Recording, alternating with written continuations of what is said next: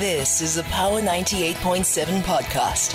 Now we're talking. Subscribe to Power 98.7 podcasts in iTunes or wherever you get your podcasts. There's more on power987.co.za. We're unpacking the state of our education system in the country with various role players. This, of course, as the matric results came out today. And you heard some of those percentages. So far, the 2022 matrics have recorded an overall pass rate of, though the IEB was at 98.42%.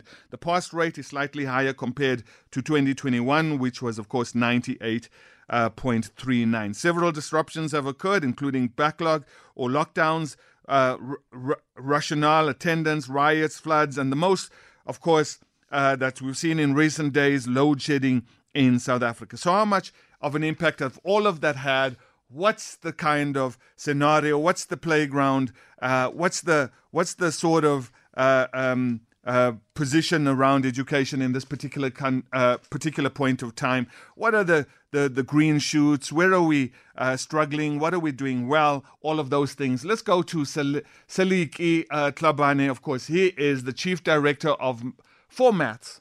Listen to that. Chief Director, Maths and Science and Technology at, of course, the DBE, the Department of Basic Education. Seliki, welcome to Power 98.7. Thank you so much, Denzel, and thank you for having us on your show. How are you, man? And has it been well, you know what? I'm sure. I mean, the number was mentioned to us today, but of course, people in the DBE would have known the number and known the stats and known some of these things a little beforehand. When did you all guys start rejoicing? When did you know that you had a good story to tell, as Jacob Zuma would say? What I can say, Denzel, is that contrary to the belief that the entire staff at the Department of Basic Education knew the results, these are closely guarded data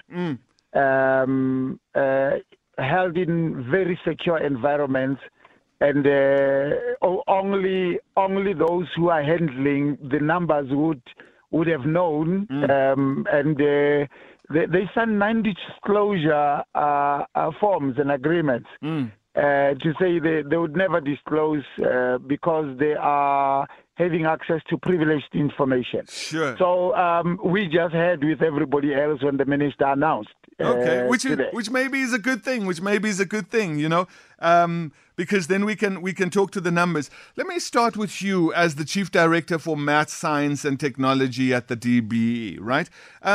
I heard the issue around maths and science, but I also heard the issue around accounting, business studies, and economics, and of course that was earmarked as one of the serious concerns. People not enrolling because ultimately out of that you get chartered accountants, right?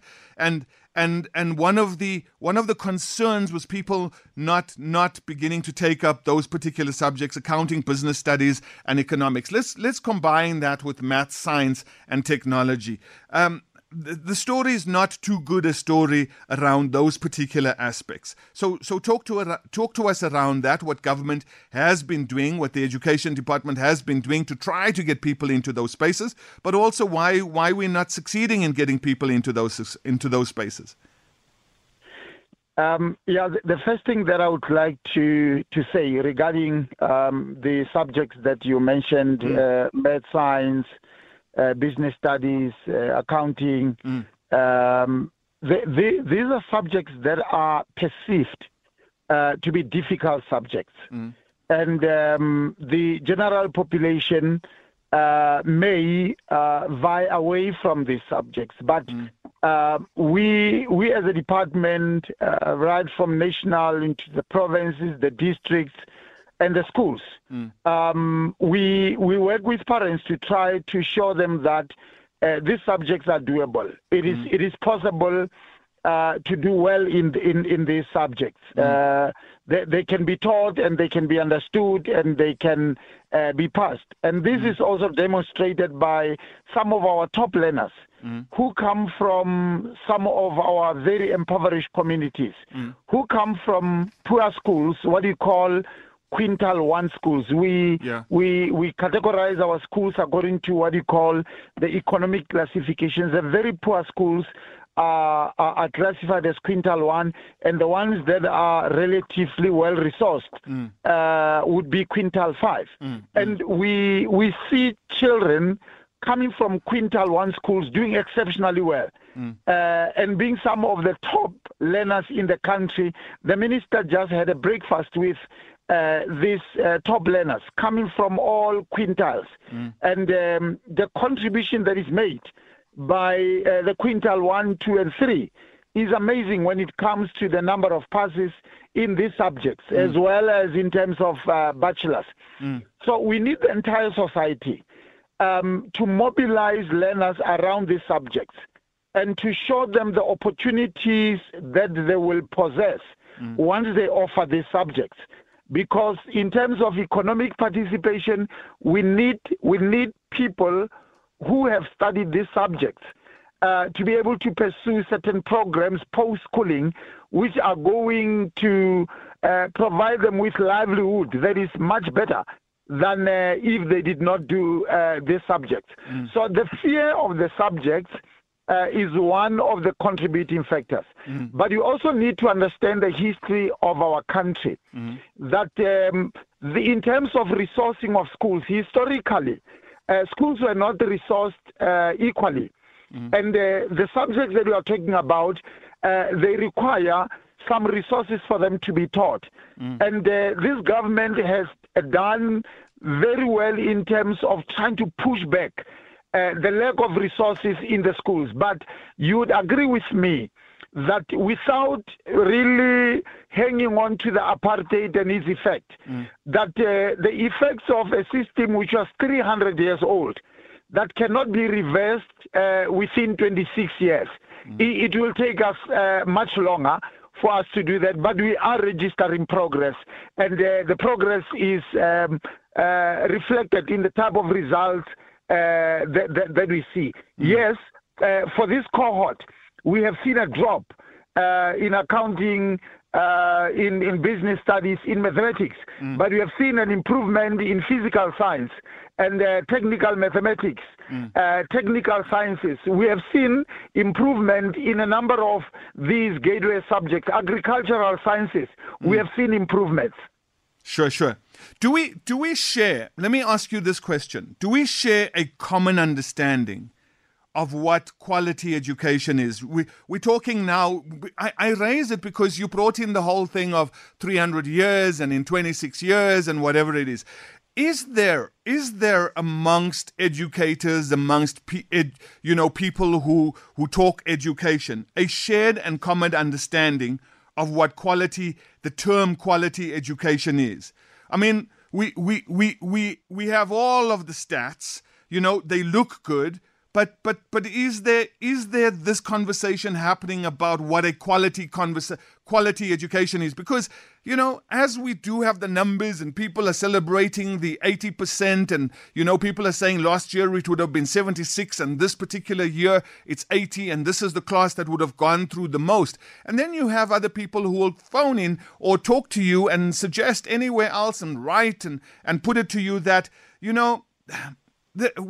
because we don't have this common understanding of what a quality education is, there lies sometimes the problem because of, the pass rate, the requirement of that pass rate and other things. So from the education department, where are we in this debate around quality education? There is an agreement on what quality education is from numbers point of view. For instance, we would measure the number of learners who get distinctions in various subjects. There is one indicator that we use for quality. We'd also calculate the number of learners who achieve 60% and above, 50% and above, and this would be indicators of quality. We would measure the number of learners who manage to gain entry into universities, what we call those who get bachelors, because universities have already predetermined what quality would look like for learners who come out of the schooling system, who must get into universities. They say you must have distinctions in this, you must have 60% and above in this, you must have university entrance. So from numbers point of view, there is an agreement on what quality is. That's the numbers. You are correct. Those are the numbers, right? Yes, you are correct. Yeah, you are correct when you say there might not necessarily be a general agreement on what constitutes quality in terms of the output of the learner, what competencies, what skills, what knowledge should this child have and be able to demonstrate. And education systems across the world do determine these competencies, that a child must be able to possess the following skills, must be a critical thinker, must be a team player, a collaborator, demonstrating what you call the 21st century skills. And a child who does not emerge with this type of skills will not be perceived to be educated. That it must not just be about distinctions. It must not just be about bachelors. It must be what knowledge, what competencies, what skills can a child who possesses this certificate demonstrate in society. So those qualities, they are there and agreed upon globally. What a critical thinker is, what a collaborator is.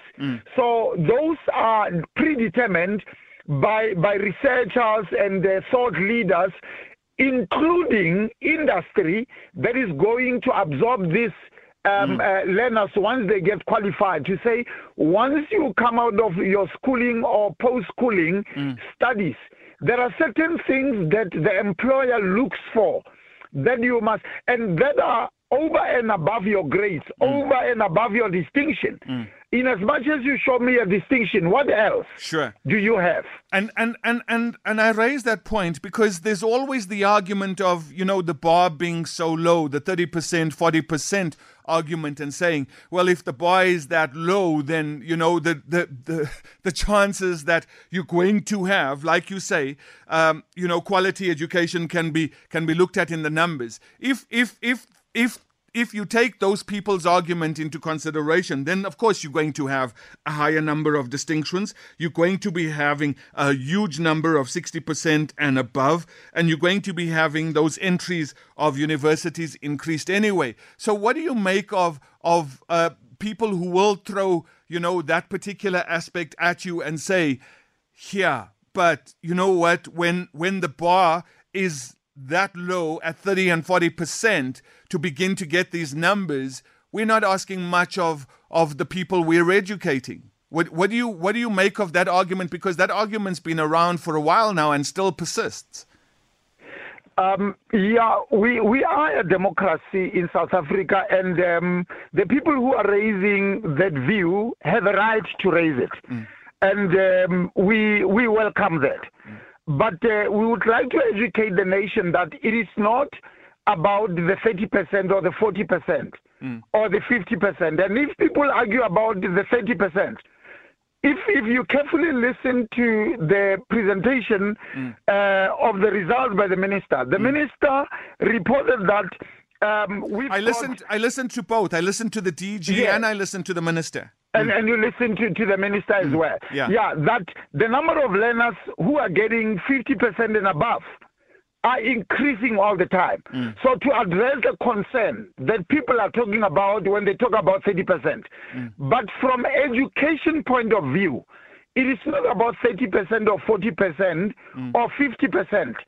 There are what we call difficulty levels that are specified in the curriculum, and what we call cognitive levels for every subject.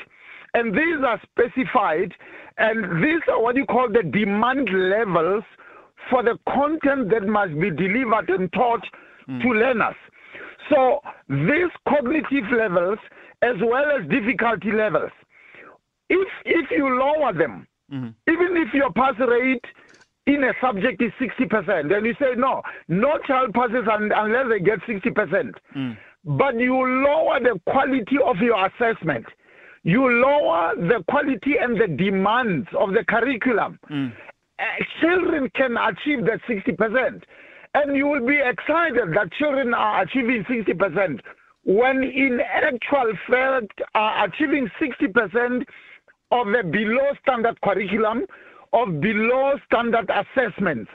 But if even if it's 30% pass, but your assessment levels and the difficulty levels are comparable internationally with what the British, with what the Kenyans, with the Zimbabweans and the Japanese are assessing their levels on them. That is why we as South Africa, we allow ourselves to participate in international benchmark assessments like TIMSS, like SACMEC, where leading countries participate because we want to benchmark ourselves with the best in the world. So it is not about 30%, but it is about how difficult are our assessments, the cognitive levels that are well defined, that are very high, and that accommodate all learners, whether they are high achievers or low achievers. The difficulty levels within the cognitive bands that are communicated. Sure. So it will be important for people to understand that we can agree as a nation that let us raise this pass rate from 30 to 70. And then from there, our assessments, we lower the assessments, we lower the demands of the curriculum. It will not take us anywhere. Let's go to Fumani in Pretoria. Fumani, as I bring Fumani into the conversation, Fumani is gone. Seliki, let me ask you about a good news story. There's this particular story about learners on social grants, and you know, as I was listening to the DG as well, and all the numbers, and there's a lot of things that we can talk about. For example, the high failure rate and the repetitive rate is, you know, one of the concern. The automatic progression are things to look at, subject choices, and what needs to be done around those. The dropout rate, you know, COVID and what COVID did in grade 10 and 11. But right at the end, there's the story about learners on social grants and the improvement across the board in that particular space. That's really, really a good news story to show that, you know, if you do assist and if you do help and if you do, you know, get people, you know, to a level whereby they do go to school instead of just dropping out, they will succeed. Exactly. And one thing that we need to agree and understand as South Africa is that we are a very unequal society. And this government cares for the poor, children who depend on grants and are encouraged not to drop out of school and remain in school while they are getting their grants. This department is providing meals to over 8 million children. This government is giving stationery and textbooks for free to children. We've got 80% of our schools being no fee paying school. Now, it shows that a child who comes out of a shack, properly supported, a child whose parents are not working and is completely dependent on the state, once supported, such a child can perform as well as another child who comes from a middle-income family like myself and yourself, whose parents, though we are not rich, we can be able to provide for these children. But children who come from very impoverished communities, and when they're created opportunities and they're supported, they demonstrate that they can do it. Your analysis and observation is very accurate to say and like the minister was saying and the CEO of MTN, that education is an equalizer. This child who comes from a shack, who has 5 distinctions because he was supported or she was supported and continue to receive their grant while they were going through school. Today, this child can go to university. Absolutely. And we are working on getting these children being put on NSFAS once they get to university, so that the support they received when they were in their schooling days, they must not lose this support once they go to university. Sure. And we want to plead with South Africans, those who don't qualify for NSFAS, that they must not take this money, that Siliki Kabani would register his children through his parents who are pensioners, so that he can access these monies, and closing the doors on people who deserve. Siliki, I wish that we could have a conscience and allow these children to go to university, allow these children to go to TVET colleges, so that they can complete their studies with the support from government. Fumani, let me take Fumani in Pretoria. Fumani? Hi, how are you, Denzel? I'm good, Fumani, man. Hey, I've been waiting for almost an hour. Nah, Fumani. No, you know what, Fumani? I wanted to cross to you about 10 minutes ago, and then you just you went off the screen. But you're here now, Fumani. Yes, I'm here. I wanted to say, to help, parents like myself. Sure. Oh, my daughter was in matric this year. Yeah. Last year. Sure. To say public school and IECs are not the same. Yeah. So we should celebrate 80%. Yeah. This 80% is a great achievement as compared to 98% of, a curriculum which is set by the public, by the private schools. Yeah. They set their own exams and they can manage it. I'll tell you why I'm saying this, Denzel. Yeah. Today I was talking to my sister-in-law, who said to me, her daughter at primary, she was at a private school, but she crossed to public school in high school. She was not coping at all. Public school is difficult. Yeah. I'm telling you the truth. I'm saying this as a person who worked in the Department of Education for 25 years. Sure. Public school is difficult. So that those IEC, don't even waste your time by even celebrating it. They see their own exam, give them scope. They know what to write. That's why they struggle when they go to public. Oh, Fumani, that line is really, really bad, Fumani. I'm going to leave it there, Fumani, but you've made your point. Seki in Mamelodi. Seki? How are you, Mr. Denzel? I'm good, bro. How are you, Seki? I'm very good, Denzel. Sure, man. Congratulations to the 2022 matric. Absolutely. And they've done well, considering, man. Yeah, they've done very well, Mr. Denzel. Yeah. 80% is not a playground. Absolutely. So, but I have a different question, Mr. Denzel. No problem, bro. I have got my sister's child, ne? Your sister's child? My sister's child was doing a grade 8. Yeah. For past 3 years. So he failed that standard 8 for 2 times. This year he's supposed to do that grade 8 for 3rd time. Yeah. So I don't know, because I have some information that says if a child should not stay in a certain phase of whatever education system, I don't know it. So I don't know what should I do in this situation, because there's also the issue of automatic progression.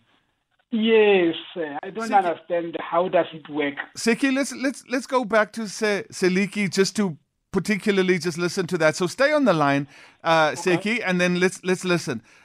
Seliki, somebody who's failed grade 8 twice already, failed it now for the third, would now go back for the third particular time.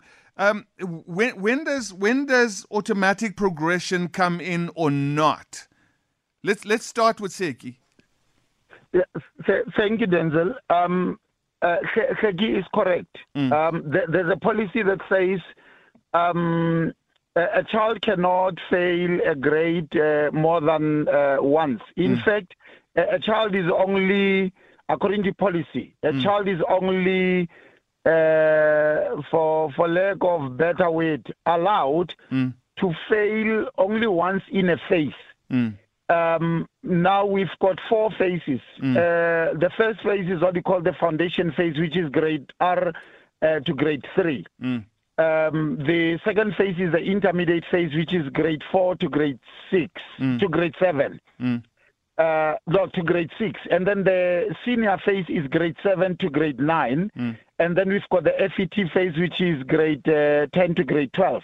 So a child cannot fail twice within a phase. So what Kheki needs to do is to go to either the circuit office or the district office, whichever is nearer to you. If you are not finding joy with the school, if the school is not heeding to your complaint, then take it to the second office or to the district office. They should be able to help you. They know the policy, and that child must, as you say, automatically be progressed to the next grade. Because the highest or the age that the child can be, the oldest age that the child should be in the system, if progressed properly, is 21 years old. A child cannot be more than 21 years old and still be in the system, unless they had left school and they came back and they want to continue. But a child who has never left school, has been in the schooling system, should not hit the age of 22 and are still here. So I advise him to go to the second office, to the district office. You are correct, Seki. The child needs to be progressed to the next grade. Seki, that's it. Seliki Tabani, I have to say thank you so much, sir, for being our guest here on Power Perspective tonight. Denzel, thank you very much. We will not be able to speak to South Africans without you as the media, and we truly appreciate every opportunity you give us to speak to South Africans. Thank you for driving and having huge interest in education. We truly appreciate it. Seliki Tlabane, thank you so much. Chief Director for Math, Science and Technology at the DBE. You've been listening to a Power 98.7 podcast. For more podcasts, visit power987.co.za or subscribe wherever you get your podcasts.